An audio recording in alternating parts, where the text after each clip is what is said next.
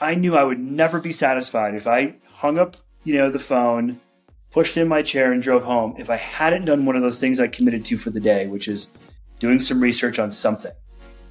And I didn't really focus in on whether it was account research on Monday or cold calls on Thursday. I knew by the end of the week, collectively, this is what had to be accomplished. And if it was Friday and I was halfway through, then I'm going to have to stay late for 2 more hours. Because I have to leave the end of the week going, I put in the work and I feel good about the business that I did. Welcome to another episode of the Elite Selling Podcast. We're your hosts, Griffin and Frankie. Today, we've got an awesome episode for you. We've got Charles Martelli, who is the Director of Worldwide Sales Enablement over at MongoDB. After a successful career of over 20 years, Charles has transitioned into enablement. So in this episode, we're going to have the opportunity to learn from a sales legend and learn about all the best practices on what he does to ensure success, not only for himself, but for his sellers. So in this episode, we're going to talk about the habits that you need to create, how to stick to those habits if times are tough, if you're not really feeling it or feeling motivated, what to do in order to reverse engineer your W-2 and hit over quota every single year. So this is going to be a great episode. There's a lot to learn. Be sure to take notes and let's dive into it.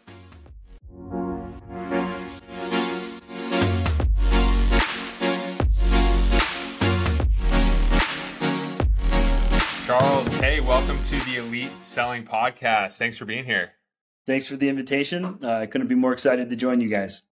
Yeah, I'm really excited to chat with you. We got connected to you over LinkedIn and you just shared so many valuable posts. So excited to dig into that. So today we're going to be talking about an elite mindset and what that means to you and how it can apply to sellers no matter where they're at in their career. So tell us a little bit more about that and why this is a topic you want to dive into. Yeah, absolutely. Look, I've been a competitive athlete my entire life, and I've parlayed that into a sales career. And through that career, I've taken these lessons I've learned through competitive athletics and translated those into sales to accelerate my career. And I just see so many parallels. I consider sales a sport. And I think to be really elite in sales, you need to have a mindset that's going to allow you to be resilient, gritty, growth-minded, be able to handle adversity, be adaptable, and that gives you a competitive advantage in my mind as a seller. And if you can build the habits around that, the hard work's going to pay off eventually, right? That's the thing about hard work. It might not pay off today, but eventually it will. And so I'm just really passionate about the way that we think about ourselves and approach the sport of selling that I thought it would be a fun topic to talk about. Absolutely. And, I know we have at least 2 athletes on this call, Charles. I don't know about Frankie. He's on the fringe. Okay. I'm washed up over here. The cleats are hanging up in the corner. I love it.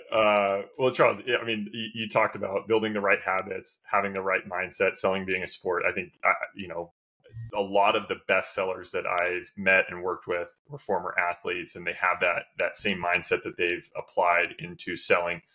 Was this something that you immediately picked up right when you got into selling, when you saw the 2 parallels, or was this throughout your career you developed? And really, when did you get serious about not necessarily the mindset, but like seeing the transformation in your performance when you started taking that same mindset? Yeah. That's a great question. I think earlier in my career, when I came out of college, I went right into commission-only sales, which is brilliant, right? You're out of college, you have no money. Why would you want a base salary? So I went into commission-only sales. The bills are low, Yeah, fair. Mom and dad's house. But at that point in my career, I think I had the habits, but didn't recognize how I was applying them, right? I was just hustling as hard as I could. And as my career progressed, I realized that hustle's just going to get me so far. I also need to think about what's going into the hustle. Am I working smart, not just working hard? Am I surrounding myself with people that are going to help make me better at what I'm doing? Am I doing something every day that's going to make my business better, not just running 100 miles an hour and going to bed and getting up the next morning? And so I would say it took a little while into my career for me to recognize, wait, if I take this same approach that I took through collegiate athletics, carbon copy that into the profession of sales, I could probably be pretty good at this thing. And as soon as I did that, sort of my trajectory definitely changed. And about a year and a half ago, I transitioned out of sales for the first time in 20 years, and I moved into sales coaching. And I think taking another step back and looking at things from a third party perspective made me realize that like these are things I can go teach other people to do. And those are the things that made me successful. So it took me a little while to get to that point. But there's no doubt in my mind that it's a competitive advantage for me. And I think it could be for a lot of people. Yeah. I'd love to just take a quick step back and imagine yourself before you started creating that carbon copy from athletics to sales.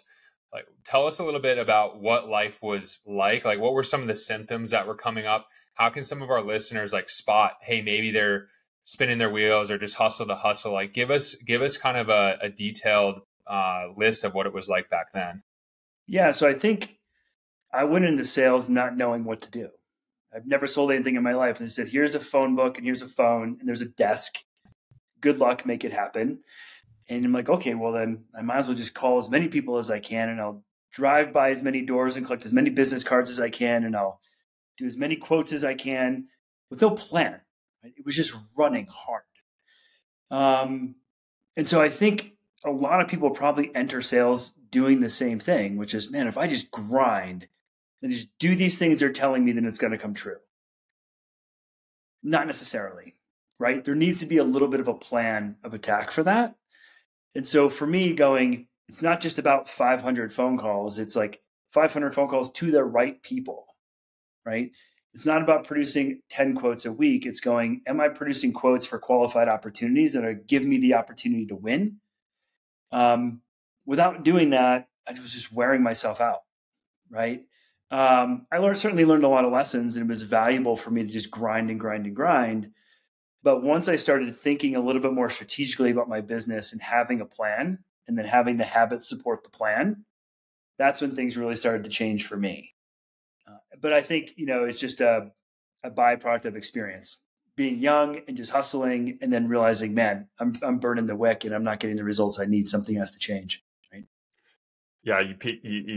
One thing that you just said really resonated with me, which was, am I calling the right people within the right accounts? Am I calling on qualified opportunities? And I think that's really where the mindset becomes action of saying, hey, I'm not going to just spray and pray. I think the first step, and we've learned this in our sales, career, is research. Yeah. Right. Doing the research. And I think that when you have that mindset, I think maybe one of the first steps that you had was, okay, I'm not just going to spray and pray. I'm not just going to go and do activities for activity's sake. I'm not just going to hustle to hustle. I want this to be strategic. It's kind of taking that transition that a lot of sellers go through in their career from volume selling to strategic selling. Yeah. Right. And that first step is research. It's really going and being prepared in those conversations. So walk us through a little bit of your experience. Like, what was the aha moment, or what was sort of the light bulb moment in this elite mindset journey that really peaked and said, I might be onto something here, that like really broke through in your career? Yeah. When I joined a company called Spreadfast, they were a company in Colorado. I had sought out the best company I could work for in Colorado. The Denver Business Journal would produce a list every year. They were at the top, and I said, I'm going to work for that company. And so I PG'd my way into that company and got a job.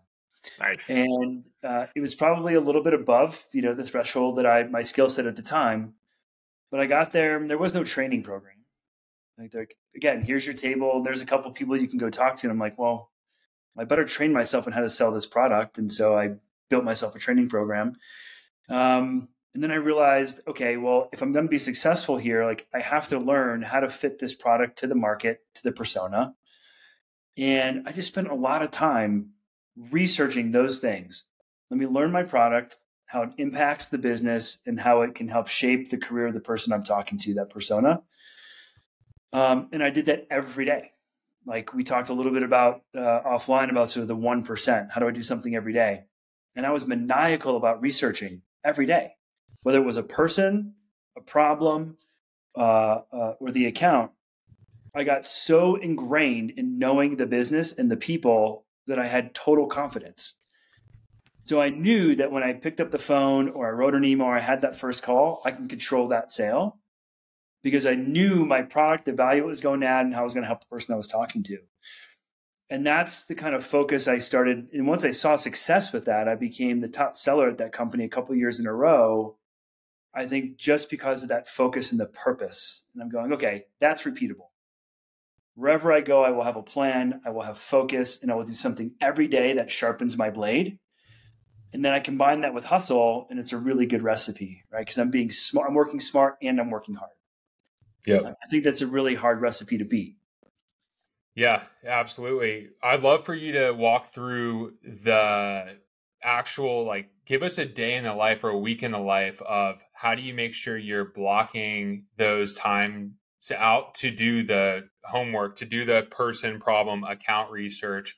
Because, I mean, even for me, and I know other listeners feel this, but you've got internal meetings, you've got forecast calls, you've got meetings with customers, you've got quotes to build, you got stuff to do. So how do you make sure that you're always building up yourself so you can go execute like you're talking about?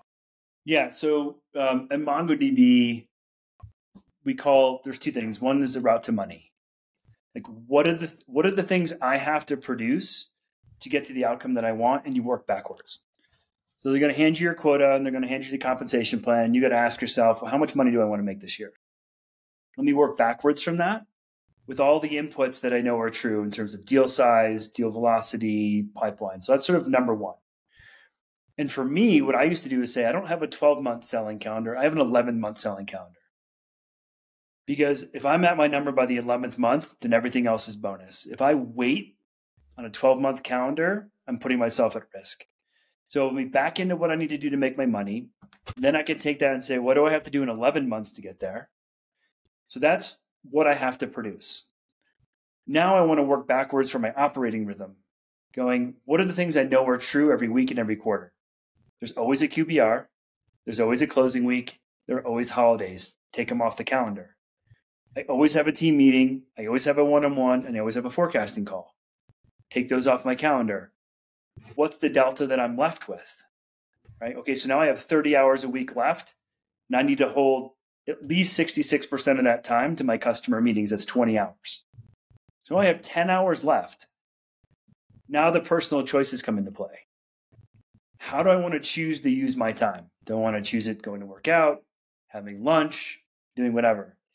And for me, I knew I would never be satisfied if I hung up, the phone, pushed in my chair and drove home if I hadn't done one of those things I committed to for the day, which is doing some research on something.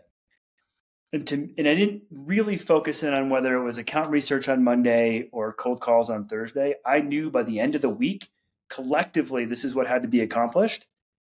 And if it was Friday and I was halfway through, then I'm going to have to stay late for 2 more hours. Because I have to leave the end of the week going, I put in the work and I feel good about the business that I did. I knew that if I showed up the next week, having not produced what I wanted to the previous week in terms of my inputs and my behaviors, then I was putting myself at risk of making my plan. Right? So for me, it was very much a work backwards methodology. I don't necessarily believe in saying, block this time to do these things, because we know that customers come first. But I do tell myself, these are the behaviors and habits and goals you have for your inputs. You're going to get them done sometime during the week. You're not going home. That was my mentality. You nailed an awesome point, because I have been, and I hope I'm not the only person, but I have been so focused on, okay, I have to make calls at 11, and then it throws me off if something gets put there. But you've created a system where you've created flexibility where it's less about what hour you do it, more about just doing the activity. And I can tell you've never, ever thought about this before. I've never heard a breakdown like that where it's 20 hours minus 10, you have 10 hours left. So I think just to call something out that you put beautifully. It's less about the time and more about the actions that you're putting into it. Yeah, it's controlling the controllables, right? Those are the things that we can do. And sometimes you're making those hard trade-offs. For me, my family life is incredibly important. So I don't think about work-life balance. I think about work-life integration, which I learned from one of the AVPs here at MongoDB. Is like, how do I integrate my work and my life? And they're both going to happen. And so I know when I go drop my daughter off at gymnastics from 4 to 8 at night, okay, I've got a 4-hour block there. If I missed it in the morning because I was driving them to school, that's okay because I can make it up over here. And so I don't want to defeat myself by saying you didn't get it done at 11. I want to reward myself saying you still got it done at some point. Nice job. Yeah. And you're building that behavior over time. So coming back to MongoDB route to money. Yeah. Frankie and I have a similar document that we would always put together, and we do is our path to cash. Yeah. And what it does, again, for the reps out there that might be listening that are coming into we're recording this on January 5th, 2024. I'm in the last month of my Q4. So February 1st is going to be new year. You're going to get your quota. If you're a rep getting your quota, the first thing you got to do, and Charles, you mentioned it, is work backwards. Okay, if this is my quota, it doesn't even have to be, maybe you want to hit 200%. It's like, this is what I want a W-2. Sure. This is my goal. In order to do that, I have to look at average sale price, deal cycle, and work your way backwards there and say, okay, then I need to close this many deals. And what that will do is very eye-opening, because you will look at the accounts that maybe you were calling on and look at an account and go, even if this account maxes out, they're not going to put me at anywhere close to this average sale price. So I'm not going to focus on that account. I'm going to go after maybe a larger account or a smaller account that has a faster deal cycle potentially. Sure. Or I'm going to go work with partners that can help me multiply the number of deals I'm going to do. What it will do is get you to start thinking strategically about the inputs that you need to focus on. Absolutely. Love that. And so then going back to the inputs, you mentioned every day. It's like, what does good look like in a day? I think that's what Frankie and I love to do, is just like perfect day of a sales rep.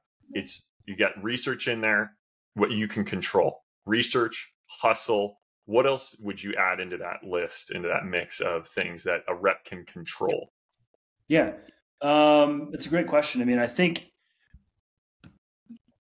the rep can control much more than they think they can control, right? What they have to understand is, like, what are their priorities first? Like, what is important? Why is that important? If they understand that, they know what they can say yes and they can say no to, right? Because sometimes we're going to have to say no to the things that other people think are important. Right? Hey, I just need you for this other internal meeting. Hey, I need your input on this thing. Hey, could you just join this one project we're working on? And if you're a rep who knows that my PG, my research, and my customer meetings are most important, then I have to be confident enough to say, you know what, I'd love to do that, but not now. Because I have this goal to get to this number, and me taking an hour away here makes that goal a risk. So a perfect day is designed by understanding what's important and what's not.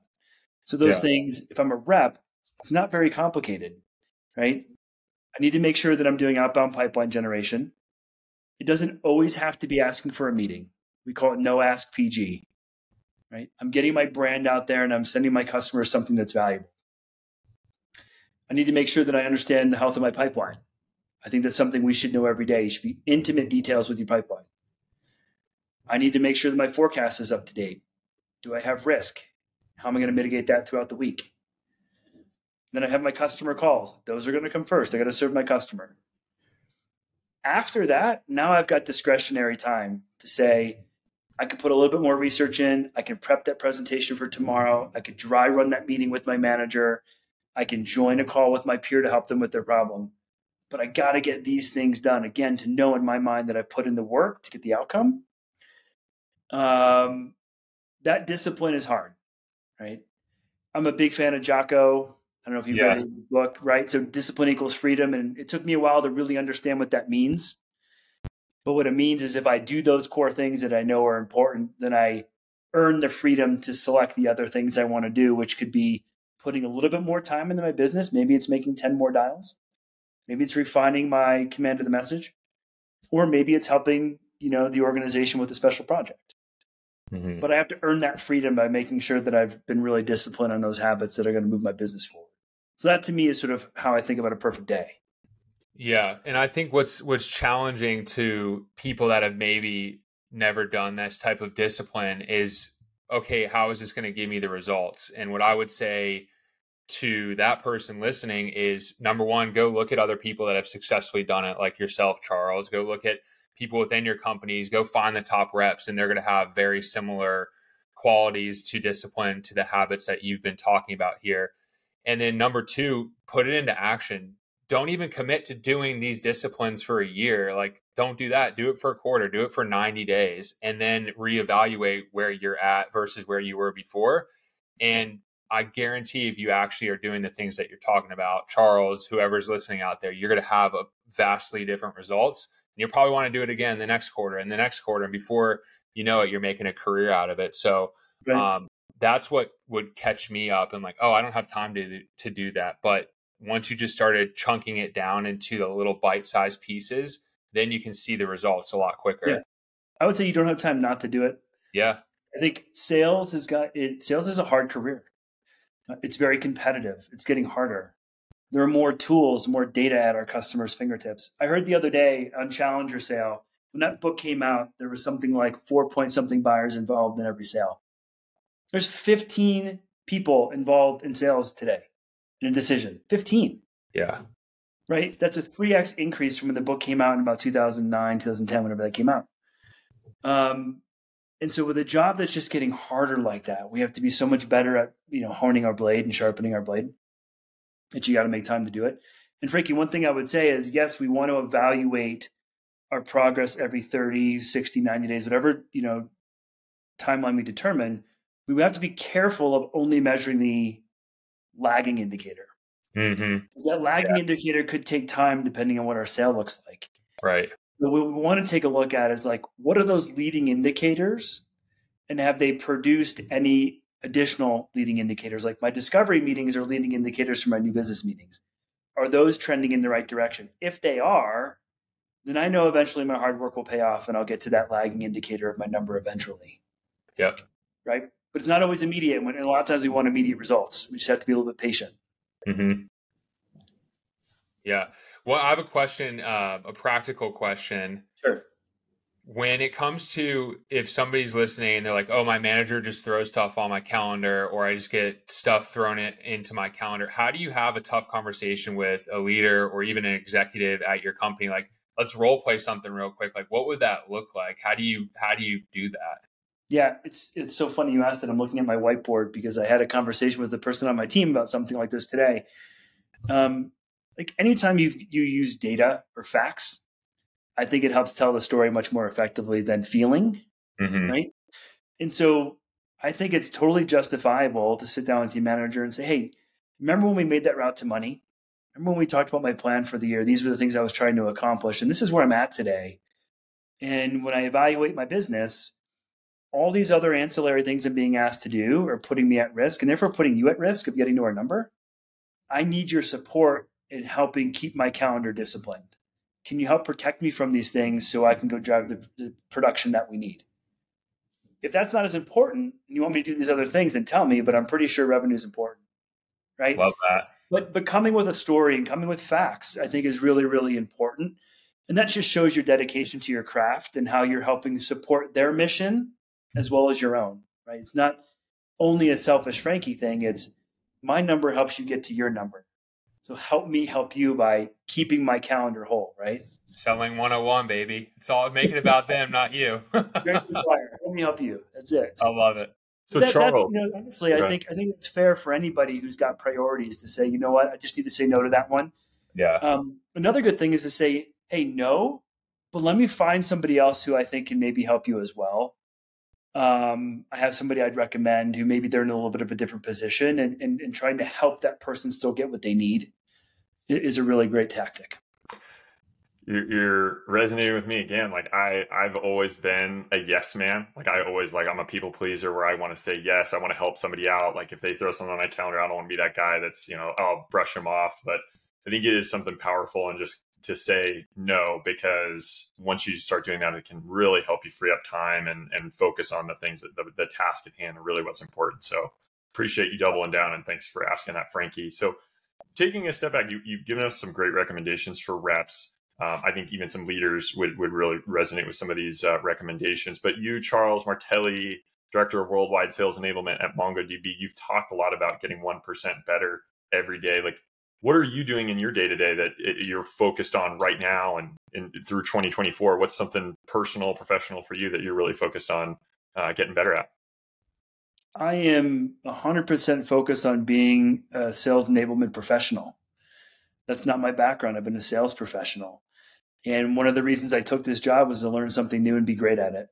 So I'm focused on figuring out what are the tips, tricks, strategies, and tactics that the best in my industry do. To get there, I've hired a coach. I work with a mentor. I get really vulnerable with the things that I'm not great at. I double down on the things that I'm really good at. They talk about like strength finders, right? How do you be aware of the things that you're weak at, but you really focus on being the things you're great at, doing things you're great at. So that's what I'm focused on. And whether that's me reading a publication, reading a book, signing up for the sales enablement collective that's coming to Denver and doing a speaking engagement and pushing my limits a little bit out of my comfort zone for stuff like that. Again, spending my own money to hire somebody who's been in the industry and say, hey, I need your expertise and how do you help me get better? Those are things that I look to do.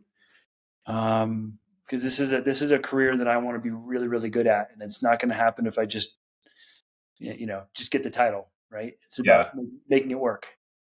That's awesome. I love that you hired a coach. I think that we've had a couple other guests on, talk about treating sales as a profession versus just another job. And if you look at what professional athletes do, or professional singers or professional musicians, they have coaches and they probably have more than one. So I love that you went and hired a coach. I want to ask another personal question, just because I'm interested myself. Tell us about the craziest, gnarliest ultra marathon that you've done and how you overcame it, because I think it's really awesome that you do that, because doing hard stuff outside of work allows you to have that mentality that you're talking about. It doesn't need to be sports. It doesn't need to be, anything that we've been talking about around athletics, but it could be learning a new skill, like you said, or signing up for a TEDx in your town. Yeah. But I'd love to hear about an ultra marathon story if you have one. Yeah, sure.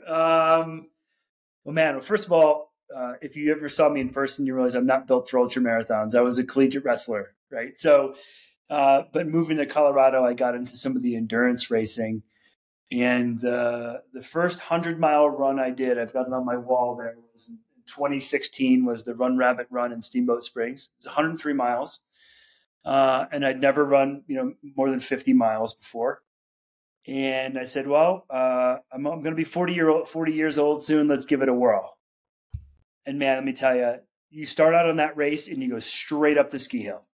It's like 2,000 feet of vert straight up. There's 20,000 vertical feet of climbing through the entire race. Most of it's above 9,000 feet. And you start in the middle of the day and it's sunny and it's 70 degrees. And by the middle of the night, the lakes are frozen over. It's 20 degrees. It's pitch black and you're hallucinating. I'm like, is that a bear? Like, what's happening out here, right? Because you're sleep deprived, you're hungry as heck. And then at the end of the race, they're really nice to you and they let you run 6 miles downhill to the base. And at that point, I remember getting to the last aid station and I looked terrible. And the medical guy goes, how many times did you throw up today? And I was like, is that a trick question? I don't think I threw up at all. So luckily I answered it right because he wanted to pull me from the race. I was like, there's no way you're pulling me from this race. Yeah. So then I took 3 steps downhill and I was like, I don't think I can make it down this hill. This hurts so bad. Because you've been pounding your legs for 100 miles, whatever it is. So I took 1 step, 3 steps, 5 steps, so on and so on. And for the last mile and a half, I ran 8-minute splits all the way to the finish line, because you can hear the cheering and you can hear the music and you know that your family and your friends are waiting there for you. And it's so motivating that your body just kicks in, gives you that surge of adrenaline. And then you get through the finish line and a minute later I'm passed out on the ground because all that adrenaline just drains out of your body, right? Yeah. And I've got these walking sticks hanging up in my office because my family would bring me a walking stick to get back to the car. But you talked about doing hard things. Like I really believe in I do those things. I mean, they're fun. It sounds crazy that something like that would be fun. But I like my kids to see me do hard things, and I like to push their limits and know like how far back can that go. And I want them to see the process I put into it and the outcome that I get from it. I think it's a really invaluable lesson for people to learn. And hard things don't have to be 100 miles for everybody. Hard things could be getting off the couch and running a mile. It could be, whatever you want it to be. But for me, that's what I chose. So that's my first badass. Dude, I ran 13 miles in a half marathon. I thought I was going to die. Yeah, man. It's a long way. I love that. That is insane. But I did say, I was like, I didn't prep for it at all. But I ran it. And at the very end, like you said, there's the crowd going and you just hit like a third gear you didn't know you had. I could not imagine after 99 miles, like hitting a third gear. I'd be like, oh my God, that's insane. It's pretty wild. Well, so Charles, we always like to ask our guests if they have any recommendations, because you, I imagine, did not get to this mindset, this place in your career on your own. You've learned from others. You've been inspired by whether they're books, podcasts, people. I mean, would love for you to give our listeners any recommendations that you have, or getting 1% better every day. From a book perspective, there are two books that I really love. One is Grit by Angela Duckworth. Fantastic book. Grit is passion plus perseverance over a long period of time. I love that definition. The Growth Mindset by Carol Dweck, I think, is fantastic. Getting out of the mindset of what we are born with is what we have for the rest of our lives. We can continue to push that. I think about that all the time. And I'm not a very spiritual person. I don't go to church, but there is somebody who I love to follow. His name is Dr. Robert Schuller. He wrote a book called Tough Times Never Last, but Tough People Do. He wrote one called Move Ahead with Possibility Thinking. And again, whether or not you have faith, you can remove that from the equation and just boil down the core message of that. And it's something that it's 40 years old, 50 years old, and I watch his YouTube videos on a weekly basis and really enjoy it. He has a quote that says, "The person I see is the person I'll be," which I really love. And I listen to podcasts. I like listening to stories of people who had faced adversity and have been successful. So How I Built This by Zig Ziglar, by what's the gentleman's name? Is it Guy Raz? Guy Raz, thank you. It's amazing. It's just stories of people who have taken an idea and just figured out how to make it happen. I love it. And then I mentioned just coaching. Don't be afraid to reach out and hire somebody and admit that you need a little bit of help. I think that's another thing I would advise people on. And lastly, my dad was a tough guy, military guy, career salesperson, but he's taught me a lot of lessons, and he's got something that I love to share with people, which is somebody's got to be the best. Why not you? Ooh, I love it. Something that I think about all the time. That's a choice. Someone's got to do it, and we all have a choice to try and make it happen. Right. So that resource is people that are close to you, friends, family, mentors. Surround yourself with the right people, and you might find somebody who can motivate you in the right way, right in your backyard. Right. So good. Well, this has been an awesome episode. Griff, while we were talking, I signed us up for the Run Rabbit Run in a year. So get ready. I'll be a pacer. Yeah. Oh, man. All right, Charles. So we end these things the same way, but we would love to hear how you define an elite seller. It's a great question. I feel like there's probably 100 definitions, right? But when we opened this podcast, I talked about some of the qualities that I think go into an elite mindset. So for me, an elite seller is somebody that has a growth mindset. I used to recruit for that. I still recruit for that in my current role, right? Somebody who really wants to, I don't care if they're 20 years old or 60 years old, they always feel like they can get better. Somebody who has that grit, that passion for what they're doing, and that they can persevere through hard things, I think is really important. Elite sellers are coachable, which also means they're vulnerable to say, man, I just need some help. right? If we can let our guard down and ask for help, man, we can really improve ourselves. And then I think just being adaptable. Our sales is moving so fast. There's new technology, there's new methodologies, there's new things. If we're fixed in our ways, I think things will pass us by. Elite sellers know how to adapt to their environment and make the best of what they've got. So there's more, but I think those are some of the core things that I typically look for from a qualitative perspective, if you will. And then you can get into like the core competencies. You got to be a closer, you got to PG, you got to do all those things. But like, I think if you have those other sort of qualitative things, and the person has the habits that they need, like that's a great recipe. Well, Charles, this has been, like Frankie mentioned, an awesome episode. I think we can both feel the passion that you have for sales, getting better, getting 1% better every day, your personal, professional life. I know our listeners are going to have some great takeaways from this episode. So again, thank you for coming on, Frankie, and I really appreciate it. And it's been a great conversation. Thank you both. I enjoyed it.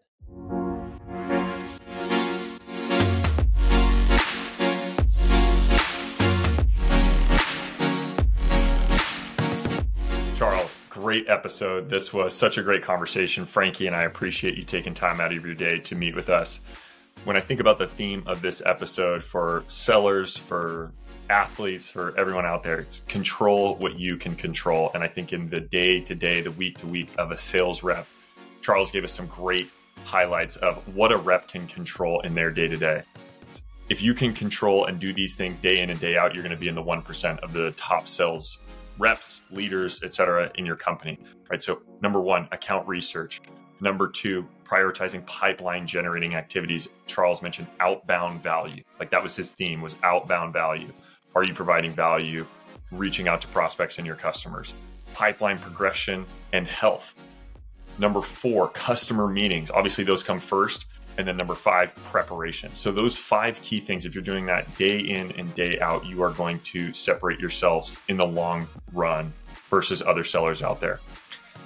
Charles also, we didn't mention it in the episode, but Charles is the CEO and founder of Salesletics. He's combining his passion for sales, his passion for athletics. For those of you who don't know, Charles was a stud wrestler at the University of Michigan, all Big Ten, go Wolverines. And if you're interested in learning more about that, check out Salesletics, Charles's company. So again, Charles, thank you for jumping on today's episode. Frankie and I appreciate it. We'll talk to you soon.